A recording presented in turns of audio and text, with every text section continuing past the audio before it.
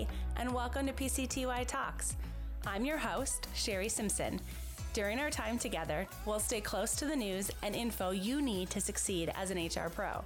And together, we'll explore topics around HR thought leadership, compliance, and real-life HR situations we face every day.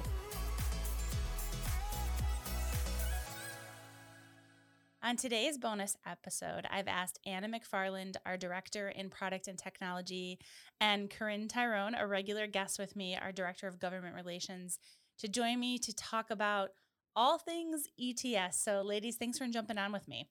Sure. Yeah, happy to Thanks be for having here. us. So a couple months ago, President Biden announced some updates to his Path Out of the Pandemic plan, and that included tasking OSHA with the creation of an emergency temporary standard requiring employers of 100 or more employees to either ensure their workers are fully vaccinated or provide a negative COVID test on at least weekly basis. And that emergency temporary standard is that ETS abbreviation earlier. So this conversationally is known as the vax or test rule. And when Corinne, you and I last spoke, we had a lot more questions than we had answers. But OSHA released the whopping 490-page text of the rule on November 4th and published it to the Federal Register on November 5th. As we expected, it's effective immediately, but the rule offers short grace periods to come into compliance, which we can talk about a little bit more in a few minutes. So I'd like to start with you, Corinne. Which employers are in scope for this new rule? So, as President Biden indicated when he announced it, employers of 100 or more employees are in scope for this new rule. And the count is simple and broad. Just like we expected, it's going to try to apply to as many employers as it can possibly apply to.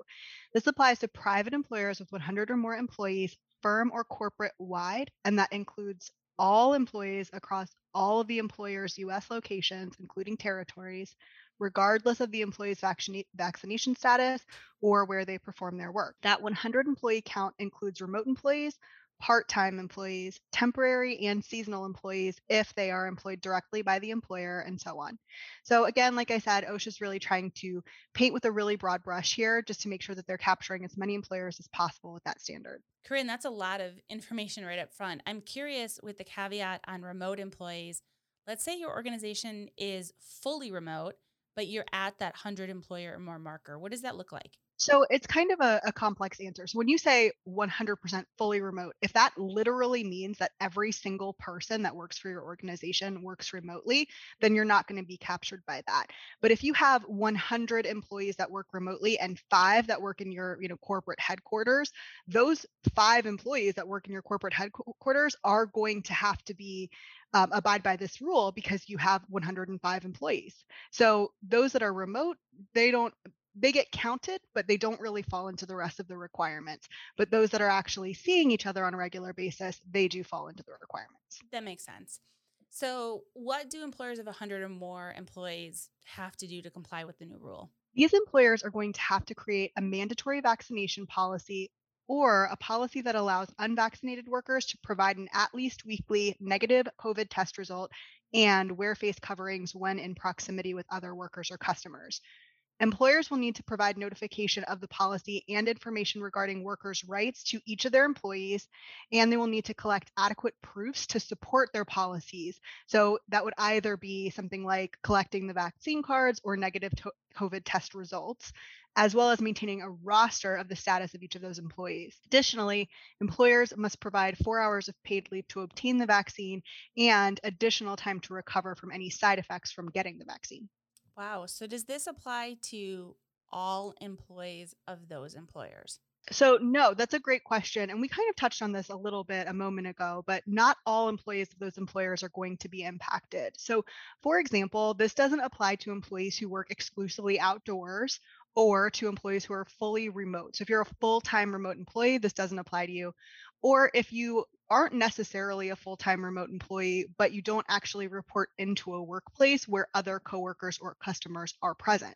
So practically what that might look like is that if you have remote employees who ordinarily wouldn't be captured by this requirement, but then they need to come into your corporate headquarters for a meeting or attend an offsite meeting of some kind with other customers or other associates, they will go from not being covered by the mandate to being covered by the mandate at that moment when they're going to have to go actually see and interact with other people in proximity.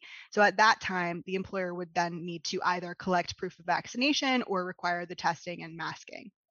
So if you have a sales org that is meeting with clients and you're above this 100 threshold, those remote, quote unquote, employees would qualify since they are meeting face to face with clients. Yes. You also mentioned, Corinne, that it's effective immediately, but there are grace periods for compliance. When do employers need to be ready to comply with the ETS? Employers have to come into compliance with the majority of the provisions by December 5th. There is an exception with the testing requirements, so those an employer would need to come into compliance with by January 4th.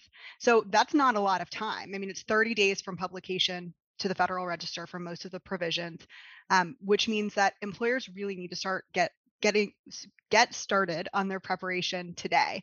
We have a lot of great resources on Paylocity.com that can help you get going if you haven't already, and we will continue to update those resources as new information is made available.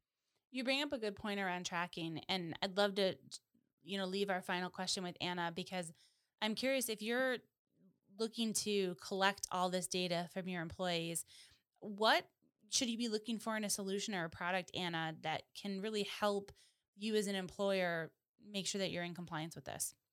Yeah, so you want a solution that will make it easy for your employees to provide their vaccination and testing information. That means they can enter those details via a mobile device or computer, and that they're not only able to provide their vaccination and testing details, but they can also upload that vaccination card or proof of a negative COVID test. And make sure that information can be verified through an approval process.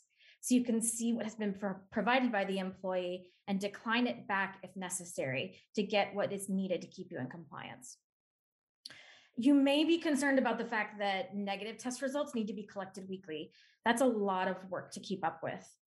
Find a solution that can automate that process for you, sending out a request automatically to the employees that are not vaccinated and do not have a recent negative COVID test. You don't want to be the one to have to determine which employees you need to get that from each week and then do that follow-up manually yourself. And you want to be able to exclude employees that work from home or work from a location where they're the only person. So you aren't requesting that information from employees that don't need to provide it. And as Corinne mentioned earlier, so reporting is a must. Getting that detailed reporting that you would need for a roster that includes specifics for each employee, like their vaccination and testing status, but also look for ways to get a quick snapshot of the vaccination status of your company by location. Then you can spot if there's locations that might need more education or encouragement. Lastly, you're responsible for making sure that employees who are not vaccinated or who do not have a recent negative COVID test are not working. It would be great if you can get an alert that lets you know if someone has clocked in when they should not be working. And if you're one of our clients, our tools will be able to help you do all of those things. Anna, that's so awesome.